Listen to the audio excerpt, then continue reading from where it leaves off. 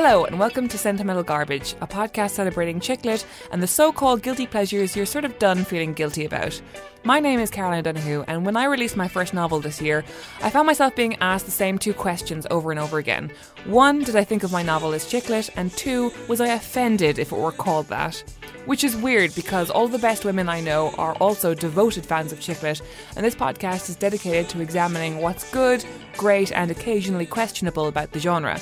Today I'm joined by the author of the Sophia Khan Is Not Obliged series and the forthcoming This Green and Pleasant Land, Ayisha Malik. We're talking about Bridget Jones' Diary by Helen Fielding. Hi Ayisha. Hello and yay! I love Bridget Jones. Oh, I'm so excited to I talk could about this. talk about her all day and all week and all year, and actually that's why I wrote my first book, because I was so obsessed with her. So, where did your obsession begin with Bridget? I don't think I read the first one first, actually. I read The Edge of Reason first for some reason. Oh, that's weird. I can't remember why. Yeah. I remember I was going to New York for the first time and I needed a book to read. And I think I saw it in the airport or something. And I basically ignored New York and read the book. Do you remember what year it was? I was 18. Yeah. So it would have been the year... 19... Shit. It would have been the year 2000. Oh, wow. Yeah. A pre-9/11 read. Yes. Maybe you should have taken in New York a little more. I know, right? I wasn't a scarfie back then, though, so I was okay. I was exempt. Oh, right. Well, yeah, it was fine. You got it the wrong way around, really. Yeah, I know. You should have had a scarf on then. Yes, and taken it off. I know. But I always do things the wrong way around. It's fine. So before this conversation gets more offensive, I'm going to do a very quick plot summary of Bridget Jones. I'm sure most of you listening already know the plot backwards, but in the small chance you haven't, here we go. Anyway, Bridget Jones is a single 30-something who drinks like a fish, smokes like a chimney and dresses like her mother. She spends most of her time flirting with her chauvinistic boss Daniel Cleaver and avoiding being humiliated by the posh, churlish Mark Darcy, all while getting pissed with her friends Jude, Chaz and Tom. Also dodging Spanish Inquisition-style attacks from the various smug married people in her life. And that's basically the whole plot. It's a woman, has a job, has two love interests, and there you go. Yeah, and it kind of sounds so basic, doesn't it? Yeah. But it's... Anyone who's read the book will know it's not basic. It's bloody brilliant satire, amazing characters, and this one central character who you will just inevitably fall in love with. Well, some people hate her because... Some people have like weird hang-ups about her because I don't know, she's not intelligent enough, or maybe she's just... Yeah, and she was really divisive even then. Like, this wasn't like marriage obsessed. Like, yeah. Like, I was doing a little bit of research and like, this wasn't like a slow kind of thing. But like, because Helen Fielding was doing these columns already, and then it got turned into a book that was a ready-made audience for Bridget. Yeah. And as soon as the book came out, smash hit, but also people being like... Marmite, right? Yeah. Love her or hate her. And I loved her. Right? Yeah, I did. But it's a weird thing because, like, there were so many women, like millions of women who were like, this is the first time I've ever seen a woman in fiction who was like me, who was as insecure as me, who was as, like, concerned about, like, you know, can I have a boyfriend and still be a feminist, and can I do this and can I do that, and, like, am I practicing feng shui in my flat enough? And all these mad insecurities that she has but are nonetheless really real. Yeah. But then so you have all these women who are relating to her, but then at the same time there's all these women being like, why is she such an idiot? And then the women who love her are like, am I an idiot? Yeah. Like, well, probably yes, but that's okay. We're all idiots to some degree. But also, that's the point of satire. That's the point of comedy. Like, you know, she doesn't have to be this amazingly intelligent person to be I can see where people are coming from, but also that's kind of, I think that's the point of why Helen Fielding created her. She was just kind of a really stripped down version of perhaps every woman out there in terms of insecurities, and you can be a high-flying career woman as well as be obsessed with, you know, how you look and how much you weigh. Bridget Jones was just kind of showing that stripped down insecurity. It's really interesting reading Bridget now, because obviously it's so boring to talk about, but we're in the post-social media climate, where everyone is, even if they're doing this personality on Twitter or Instagram where they're like, oh, I'm just a mental slob, there's still a showmanship to it. But when you write from a diary perspective, it's the struggle with it, and I'd love to ask you more about this, is creating somebody who really does think they are alone and really does think that no one's watching. Oh yeah, that's quite interesting. How did you find writing Sophia Khan that way? Well, I kind of, I guess I ended up merging both because it's in diary format. I mean, it's such a Bridget Jones ripoff in the sense that it was my first book, so I was like, you know what, I'm going to play it really safe with this, and I'm just going to openly kind of admit that this is a Muslim version of Bridget Jones, because I love Bridget Jones, but also Sophia Khan doesn't drink like a chimney. No, drink. That would be Drinks weird. like a Drink fish. like a fish. She does smoke like a She chimney. does. She doesn't dress like her mother. And she's Muslim, so she doesn't have any of the sex. Which is good to pepper the plot. It's good to sort of keep the plot moving. Will, with getting will drunk she and have having sex or will she not? Yeah. But no, so what she ends up doing is she ends up having to write a book about Muslim dating in the book.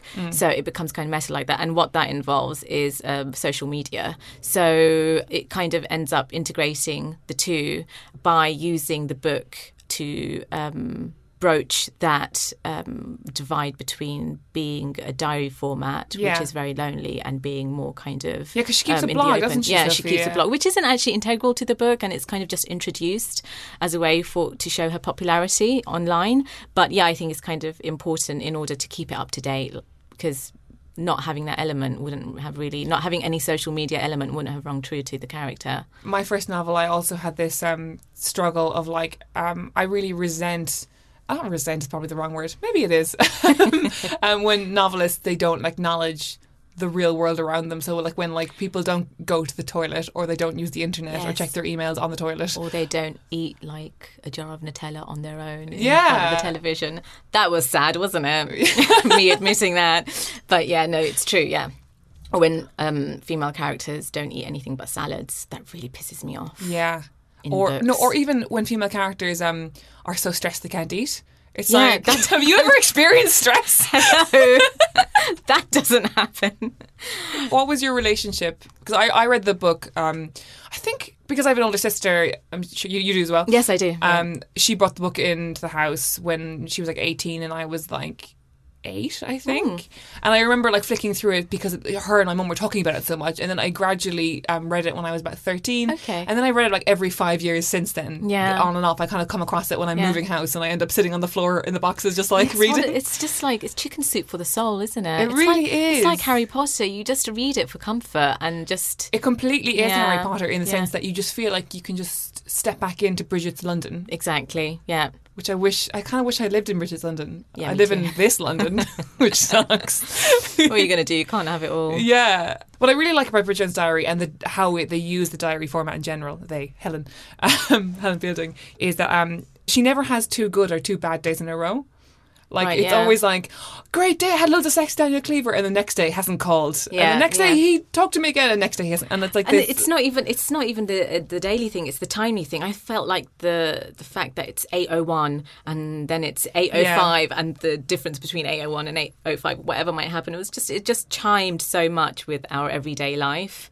Having a croissant at a cafe and then running into your boss like 7 minutes later, and that kind of familiarity, the madness of London life, and merging love and career, and that madness comes together in that format. And if it wasn't in that format, I don't feel like it would have been as successful. It's great. Almost. You kind of have to like suspend your disbelief, and because like obviously anyone who really keeps a diary doesn't be like, oh, exactly. la la la, I am completely on time. Oh no, now I am very late. Unless you're You know? Adrian Mole, who tries to replicate that in one of his books. Does he? Yeah, which one was it? I can't remember which book it is. I'm rereading Adrian Mole, which is why it's I'm come to also mind. rereading Adrian Mole. I'm on 13 3/4 right now. Oh, I'm on the prostrate years. Oh, I kind of left him at about 25, I think. Okay. I don't want him to get any older than that. And there's I can't remember which book it is, but he does allude to Bridget Jones coming in the scene and him saying something about her character writing a diary, and then he's writing a diary, except she's writing it more successfully than he is. He tries to emulate her. It's very funny. Oh my God, now I do want to read that. So I assume that you read this in 2000, that you come back to it every few years, the way lots of people do. Yeah. Every time I come back to it, I feel like I get something new from it. Like when I was a teenager, I took everything she said at face value. At like, oh, Mark Darcy really must think she's terrible, and So she really must be as fat as she says she is. And then as you become more world-wise, you realise that 8 stone 13 is a very thin woman. Oh my God, so thin. So thin. I'd kill to be that thin. Maybe I shouldn't say that. No, well, I'm going to tell our listeners right now, I am 10 stone 11. I am 10 stone 11, and reading this book has made me have an eating disorder. I am not going to give away my weight. I thought we were doing a thing. I thought we were going to be like... a thing, because Caroline is about 5 inches taller than me, so that stretches it out a bit. We also have very heavy boobs. We do. Yeah. Thank God this is a podcast. Otherwise, that'd be really weird. You look like a fellow heavy boober. Yeah, I am. I mean, I could show you now, but that would really be weird. No, but she, you realise actually that she is her own worst enemy. And that the lens through which she sees herself is completely distorted. And you're right. And actually, you don't get that when you read it as such a young person. And as you get older, you think, actually, this woman is mad. She's got body dysmorphia. Yeah. And her hang-ups have no kind of placing in reality. It doesn't make any sense. But then that's just... being alive as a woman. Being alive as a woman, isn't it? Like, we all have insecurities that make absolutely no sense to other people. Maybe they do. They just don't say it to your face. I think that's why I find satire at the moment is in a really weird place, because I feel like everybody wants to represent women as being like these kick-ass, badass feminists. But that's a lot of pressure, isn't it? I want a funny woman who's also like a kick-ass feminist. Yeah, without any kind of hang-ups. And actually, one of the things that I was criticised about in my book is the fat phobia, and the fact that Sophia Khan is obsessed with her weight. And I was like, but this is what writing is. You're writing about a character and her hang-ups, and that, I feel, is really true to life. In retrospect, would I like her to have been a bit more kind of aware about the kind of message she was putting across? Yeah, probably. But at the same time, if you're not going to address women's insecurities in books, then you're basically creating characters that aren't flawed and therefore not very fun to read or interesting to read. Because they're not relatable. What I really love as well is that throughout the book she references Susan Faludi's Backlash, but she's never read it. And it kind of has this weird... So on point, isn't it? It's so on point, because what's the most recent important book that you haven't read? Everyone keeps on going on about Susan Sontag, and I feel like I've read her just because I hear about her so much. I haven't read anything of hers, but I see her everywhere. Right. I know that's... I still haven't read Rachel Cusk yet, because the cover of that new book looks weird. It looks like the inside of a vagina. I know it's a shell. It's the Eye of Mordor. I like to think that I've read things that are really important and pretend I have, just because it feels like I have, because people bang on about it so much. But that's completely Bridget's life. Yeah. And speaking of coming back every few years and getting something new out of it, I think the last time I read this book before the most recent time, which was yesterday, I think I was 23, and I was kind of knocking on the outside of Bridget's world, in that I knew people who worked in books, but I still worked like in recruitment, I think, in like this really like boring dead-end job. And even the jobs Bridget deigned to do, I would have loved to have done, like researching for a TV show or working at a publicist office at this big publishers. And now, coming back out the side of it as someone who's almost 30 and who has worked in these industries, has put out a book and therefore has worked with book people and the people who surround those industries, I see it as something else now. Of course, yeah. And the incredible snobbery that she pushes up against. Yes, yeah. Like that party scene where she, for Kafka's Motorbike, which I love. Oi! Sorry, the mic's not working. I love that scene so much. It's so brilliant. I love how we never like find out what Kafka's Motorbike is about. That's the point, I guess. Yeah. And it's so good in the film, but it's so good in the book as well, because like it's completely a conversation I've definitely overheard or been a part of, of like all these people like Perpetua and all her posh friends who've been to Cambridge. And this is also something I forgot, is that basically everyone she works with, like, and Daniel Cleaver and Mark Darcy, they're all Oxbridge. Yeah. And she feels completely outside herself, and she went to Bangor. I don't even know where that is. And like how small she's made feel all the time. And I just related to that so much. That's so relatable, isn't it? Yeah. You've worked in publishing. I mean, I worked in publicity for 2 years, and part of that appeal was also because I'm basically Bridget Jones. Yeah. With a scarf. I'm in publicity, and every time I'd pick up the phone, I'd be like, hello, publicity. And I did actually once meet Salman Rushdie. Did you? I did. He was lovely. But I really wanted to say to him, do you know where the loos are? I didn't, because I probably would have got fired. And yours, Mr. Archer, are quite good. Too. Yours aren't bad either. But yeah, no, I mean, some of the stuff that I heard, one of my colleagues, she was brown as well. She was Sri Lankan. And she once went to a party, and an author came up to her and said, oh, you're quite exotic, aren't you, for Chatto? And she was like, okay. Oh. And dear. I remember doing some publicity PR. I was a really bad publicist, by the way. Sorry, I'm sure Christian, you were a fabulous I'm publicist. sorry, Christian, if you're listening to this. Who's my boss. I had some phone conversations with him, and I ended up mentioning that I was fasting because it was Ramadan. And he was like, oh, right, okay. And then he called maybe a couple of days later, got through to my colleague, my boss, and he said, yeah, I need to speak to that Muslim girl. At least he remembered you. And she looked over at me and she's like, what the fuck? So yeah, those were very kind of Muslim Bridget moments. I like to call them. Very wow. Bridget, but very specific to being Muslim as well. Which is why I wrote Sophia Khan. Have I plugged my book enough, do you think? No, I think we can hear another time. Yeah. That's why I wrote Sophia Khan. Well, I love that because, like, obviously that experience that you just mentioned is like that Bridget of 1994 or whenever this was written probably wouldn't even know what Ramadan is or whatever. Aw, Bridget. Do you know what I mean? She'd try really hard to understand, Yeah. but otherwise she'd be like, what? Like, so no chocolate? Ooh, no chocolate. Yeah. No Can you have water. flashcards? Like, but what's sort of universal about it is anyone who's ever made to feel like they don't belong in a Yeah, situation can relate to Bridget. Absolutely, which is part of her appeal, and which is why I get really annoyed when people kind of belittle the book for being not important in a way, just because it appealed to so many people. And I love Bridget. And It's kind of similar to how people talk about and feel about Sex and the City.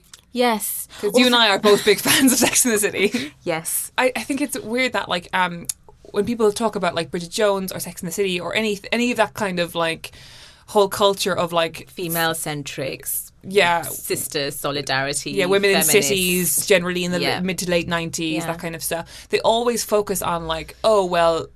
And there are negativities, the way that like those shows, you know, maybe treated gay people or people of colour, or maybe just didn't include those people at all, or maybe like Sex and the City got really materialistic. And actually, like, sometimes reading Bridget Jones, and I hate to criticise it, or Sex and the City, but you do think their focus on men and dating actually is very much in the past.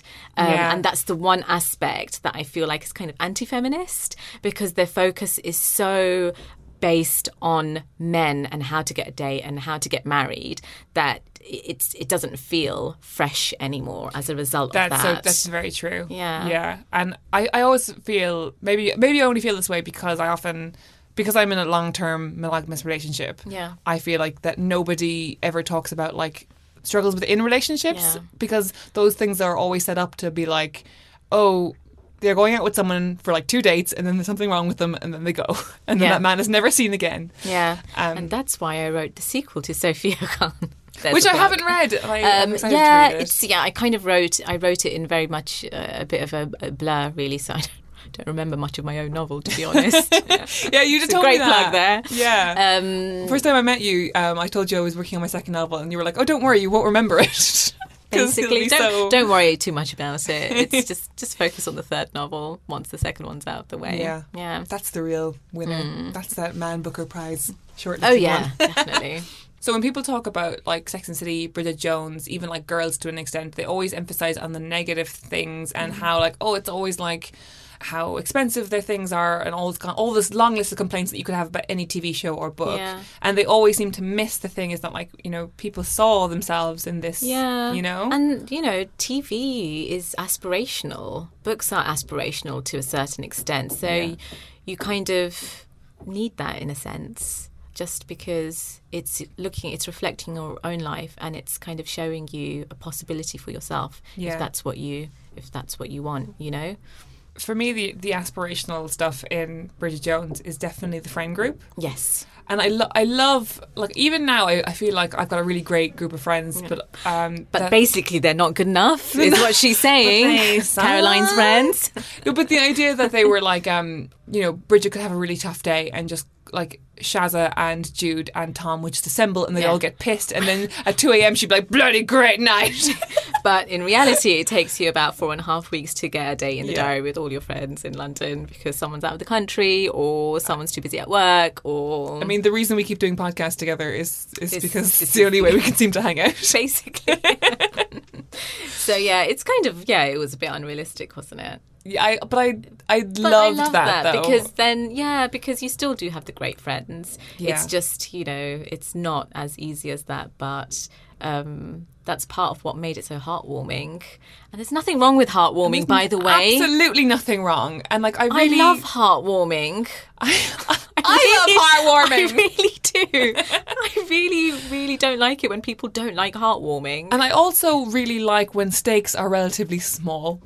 Why not? You know? You know? Exactly. Like, I sort of vaguely resent the and I really like both these authors, like the kind of Jojo Moyes and Gillian Flynn, where someone either has to be dying or already be dead in order for us to have to care. It's like, why can't the stake be that you really fancy someone and you wish they'd kiss you? Don't you think that's just because it's publishing? Because you have to have like some kind of unique selling point. It has to have a hook. Yeah. And if will they, won't they kiss is just not a big enough hook, I guess, unfortunately. I think it's a big enough hook if you're writing a book that's specifically aimed at a commercial women's fiction. Yeah, that's true. Yeah. Like if there's a picture of like a picnic blanket and a flower on the cover, or like a woman's shoe and a heel, you know? But anything outside that genre, it's like, oh, well, who cares? You know, well, why that's true, yeah. And then there's like that other genre of maybe like... there should be like a literary fiction book about will they, won't they kiss. Would that even work? Well, I haven't read Normal People yet, but apparently that's what Normal People is by Sally Rooney. Yes, I haven't picked it up yet, but... that might be interesting. Yeah. Maybe we can do like a 2-person book group, read that, and then discuss. Yeah, we must be the only 2 people who are reading that book. Yeah, exactly. No one else is reading it, obviously. I want to talk about smoking. Oh, yeah. I love writing characters who smoke. Me too. It's so great. It's so cathartic. And I'm never going to write a character who vapes. I don't think. But you could kind of do it ironically, couldn't you? I suppose, yeah, but if you were really trying to say something about that character. Yeah, yeah, exactly. Oh, actually, I wrote a character in my 3rd book who vapes, who's just given up. But he's a very minor character. Yeah. I've read your 3rd book. Yeah, his cousin, Vaseem, that comes. Oh, yes. He's I like vaping. him. He's got a van and he vapes. Yeah. That's all you need to know. And he sells dodgy stuff. Yeah.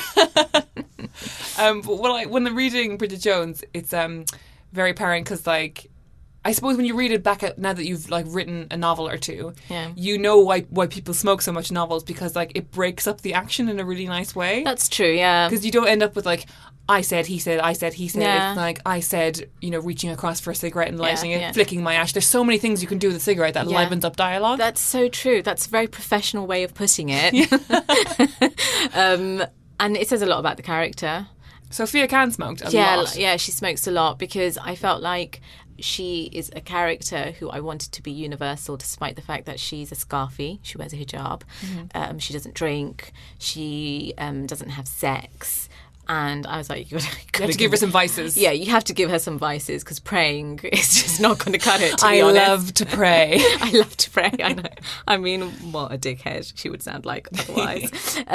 So yeah, she does smoke a lot. And I just felt like it was also just very true to the character. Yeah. And it was funny because there were lots of things that I could do with her trying to hide her cigarettes from her parents, and especially her dad, who also smokes. But it's different when a woman smokes. Yeah, oh yeah. Yeah. Obviously, Caroline. It's common. Oh no, it's disgusting. You're a woman of the street. Yeah, basically. You shouldn't be allowed to wear hijab. You shouldn't be allowed to do anything. So yeah, I thought it added a layer of complexity to her. And because there aren't many Muslim characters in books, I thought I would create a character who's kind of subverts expectations. Yeah. So yeah, it was important for her to smoke. We talk about this a lot off air of like, because you're a Muslim Pakistani writer, because I'm an Irish writer. Are you going to use the R word? What's the R word? Representation. Hello. Well, nobody thinks that like inviting me onto a panel is representation, because they're just like, it's true. A white blonde lady. Oh, bad luck. And then afterwards, if they're really scrabbling around, they're like, oh, but you know, we got flack on Twitter, but Caroline's Irish. Everyone should invite you on panels. You're great. I really enjoy them. I think I'm the only writer alive who just says yes to all of them, because I love getting out of the house. But like we've talked a lot about how like people want like a certain thing from a Muslim writer, and I also found that they want certain things from Irish writers as well. Yeah, I know what they expect of me. They expect some kind of a book that deals with something really serious. Yeah. Some kind of subjugation going on, some kind of oppression, maybe an honour killing or two. You know, that's spice the vibe. Things up. Let's spice things up. That's the kind of vibe you get from people who think about a Muslim character, and it's about framing narratives around the bloody headscarf. Oh my God. Yeah. I never want to talk about the headscarf ever again. It's so boring. It's so boring. But that's what's kind of expected. And because it's kind of in vogue, right? Everyone's talking about the burqa and the veil, and you just kind of get a bit bored of it. You just don't want to talk about that. You want to talk about Bridget Jones. Yeah. The weird thing with Sophia Khan is that what was subversive about it was that it was so traditional. Oh, yeah. Do you know what I mean?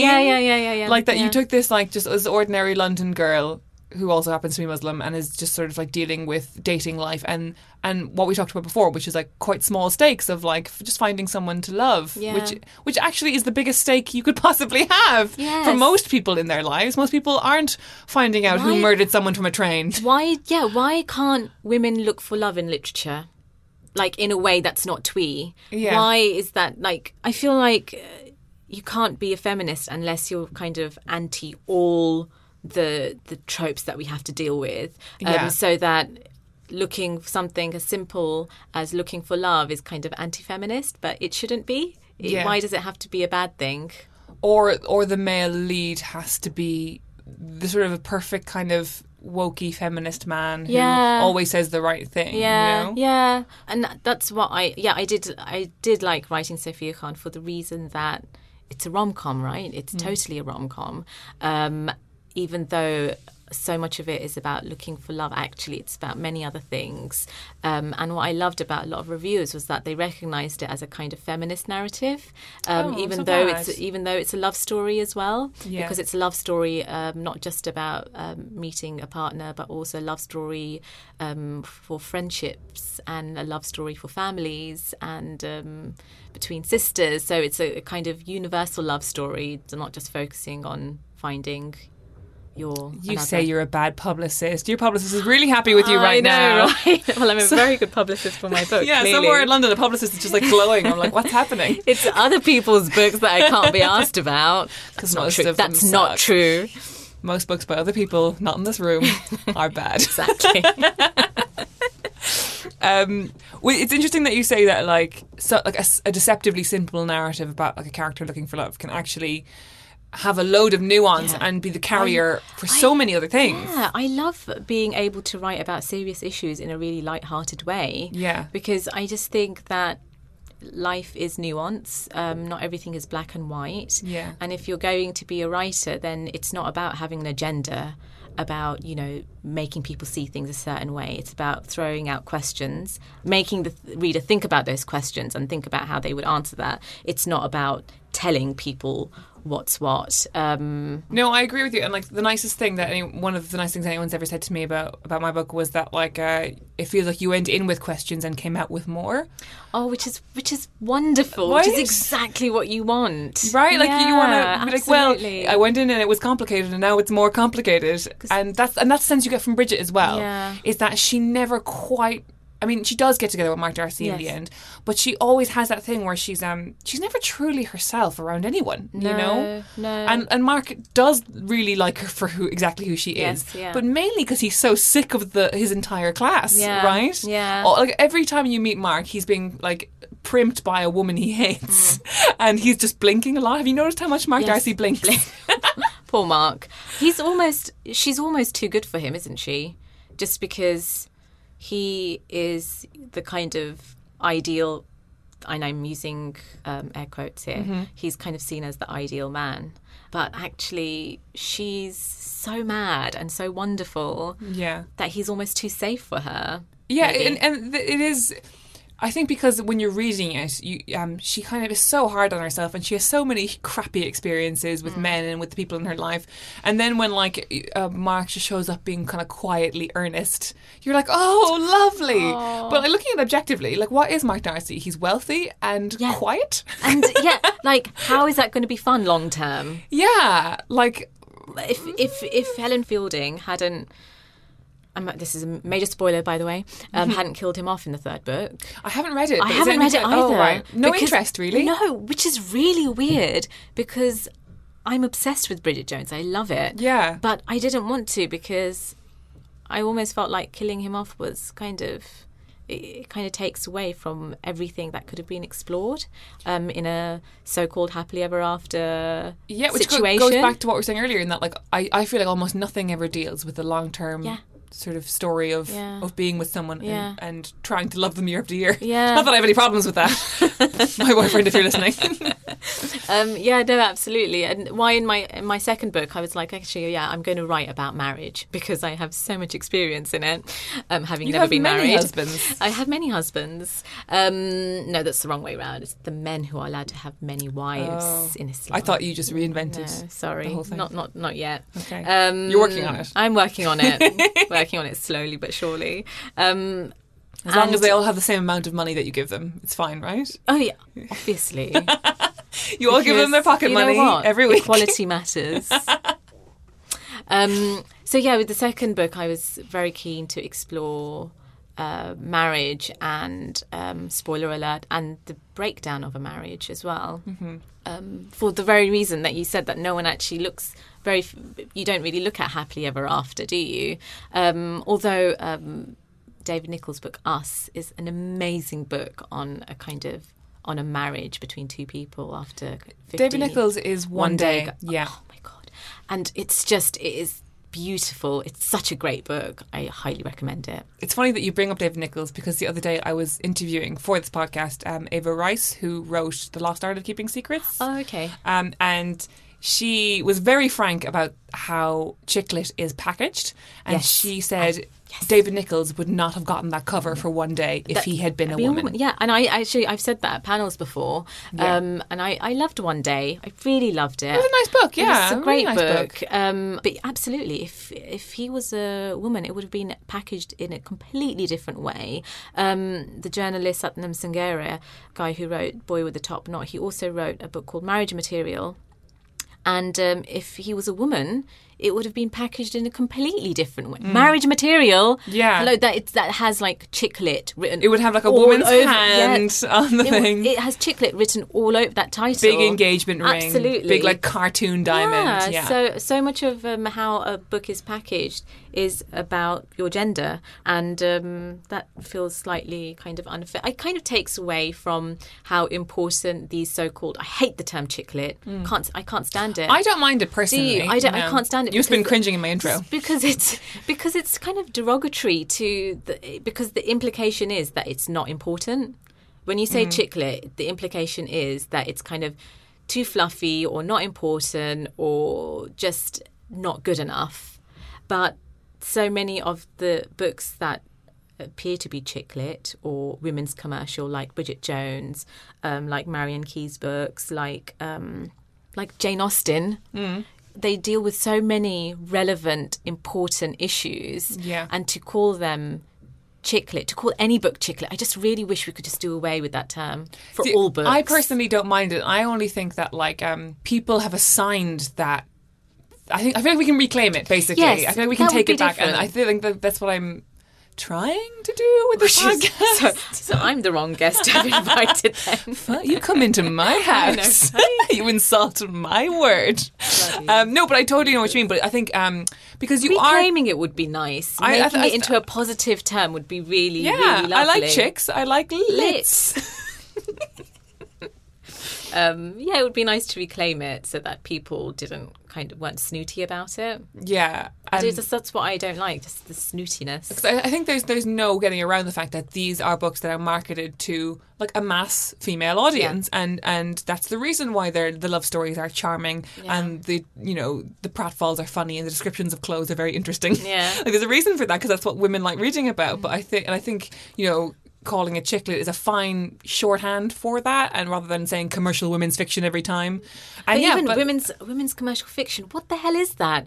I hate that love term. stories, clothes, and it's just falling over. I realise it's all marketing, but it really annoys me. Even women's commercial, what does that mean? That a woman wrote it and it's for the main women. character is a woman, and it just really irks me. Probably because, like we were saying earlier, that books like One Day or Marriage Material would, or even Nick Hornby as well. Who men aren't reading Nick Hornby. Women read Nick Hornby to learn about men. Oh God, Nick Hornby! I love him. I think he's wonderful. But High Fidelity has a coolness attached to it, even though it's a rom-com. I actually haven't read High Fidelity. What have I read? It's one of my favourite books. Oh really? I must read it. But he generally is a great writer. Yeah. And I think my annoyance comes from the fact that there seems to be this kind of unfair attachment to how women get published and how men get published.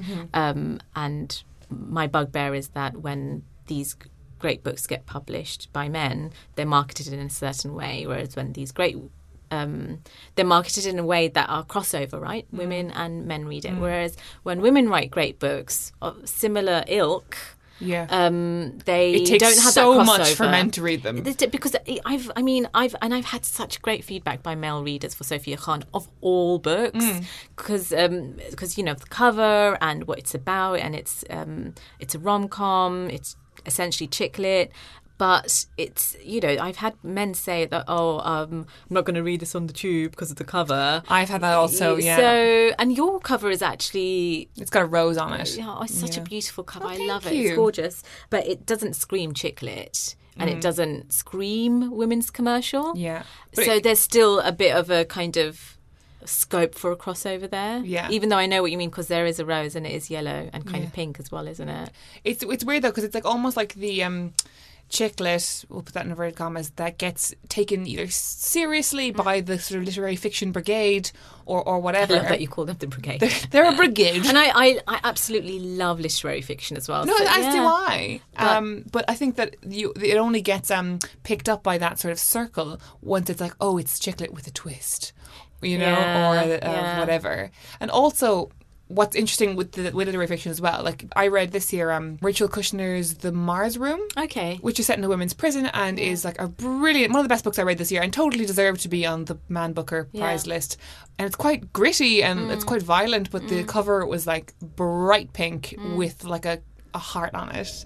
Because, but it was like if it had written by Jonathan Franzen, it would have had the whole like, this is important. Man writes about women's prison, you know. So it goes both ways. Like at every level of book, there is like that weird gendered skew. Yeah, and I guess that's just the way marketing works. Yeah, not much you can do about that, I suppose. Yeah. So I'm sure you'll agree with me, because we've referenced it a few times, that the film is one of the most brilliantly adapted books of all time, and also the perfect film. Yeah, absolutely. It really is the perfect film. I can't think of any adaptation that's as good as that, apart from Lord of the Rings, randomly, which I loved. That's probably another podcast. Little known film, little known indie New Zealand film. Yeah, no, Renée Zellweger is just perfect for that. But I haven't watched Bridget Jones for a really long time now, partly because I now refuse to watch anything in which I am older than the characters in the film. Oh, because it's just, you're going to run out of films, man. I know, dude. I know. There's always something's got to give about two people in their 60s. That film. Yeah, I really, really love Something's Gotta Give. It's bloody amazing. You're a great publicist for your books and the 2004 film Something's Gotta Give. Have you watched it? No, I still haven't. Have I? Did I mention it to you? Did I? Yeah. Oh, God, I'm obsessed without even realising. Oh, yeah. It's so good, though. I so will wonderful. watch it. Actually, my boyfriend's away this weekend, so I'm going to mainline rom-coms, and that's going to be one of them. That and The Family Stone is great as well. I love The Family Stone. Love The Family. So Another uncomfortable and so brilliantly done. SJP. Yeah, is she's wonderful in it. Amazing. Yeah. I think one day SJP will be regarded the way Meryl Streep is regarded now. Like, she'll eventually start... No, I honestly believe she's as good. Okay, you know what? Let's have a podcast in like 20 years' time and revisit this conversation, shall we? But she is brilliant in The Family Stone. And I think that's also a really perfect film that shows that romantic comedies can deal with a host of issues. A host of issues, can be funny and heartwarming and talk about really difficult things. Yeah. That scene where she's like, why would you want your son to be gay? Yeah, oh my God. God. It's the most complicated, strange, horrible... But you kind of see where she's coming from, but also she's a monster, and you're like, it's just so perfectly done. But I think that the film does sort of like pile in the issues a bit, though. It's like, our son is gay, and also he's deaf, and also his partner is black. Yeah. Can we talk about chick lit and not address Nora Ephron? Oh, yeah. Like she's another author who kind of. She's got a weird status, doesn't she? Yeah. In that she is one of those writers who is universally respected, universally adored by people who read Joyce will love Nora Ephron, and people who read like one book a year and it's from Asda will read Nora Ephron. Yeah, like Heartburn is the crossover thing. It's just so brilliant. I don't know why I brought her up, just because she sort of, but she proved over and over again that you can like make charming, likeable, lovable films and art with nice people who you want to spend time with, and also talk about like, you know, gentrification and you've got mail, or like... Yes! That's exactly what I was going to say, word for word. Yeah. So thanks. Well, Ayisha, I've got to wrap up now, but I've loved this conversation so much. Do you have anything to plug? I think you do. Yes, I have a new book coming out in June 2019 called This Green and Pleasant Land. And I'm very excited about it, because it's a bit different to what I've written before, and it's about a village, a quaint English village, and a Muslim family in that village, who the main character of which is suffering a bit of an identity crisis, and he is asked by his dying mother to build a mosque in the village, and the mayhem that follows. I'm very excited about it. I feel very smug and lucky to have been one of the first readers of it, and I absolutely adored it. I think everyone who listens to this podcast will adore it too. Thank you. Because the characters are so lovable, and the world feels so relatable. And okay, there isn't like a massive romance in it, but I think you fall in love with these characters in a huge way, and people are going to love it. Thank you so much. Thank you, Ayisha. This has been Sentimental Garbage, and I've been Caroline O'Donoghue. You can follow me on Twitter at Zaraline, that's CZAROLINE, or email me about the podcast at zaralineodonoghue@gmail.com. We'll be back next week with a new episode of Sentimental Garbage, where I chat to Ella Risbridger about Millie's Fling by Jill Mansell. Thanks to Harry Harris for the jingle, Gavin Day for the logo, and Acast for the recording space. This has been a Justice for Dumb Women podcast, produced by Hannah Varrell.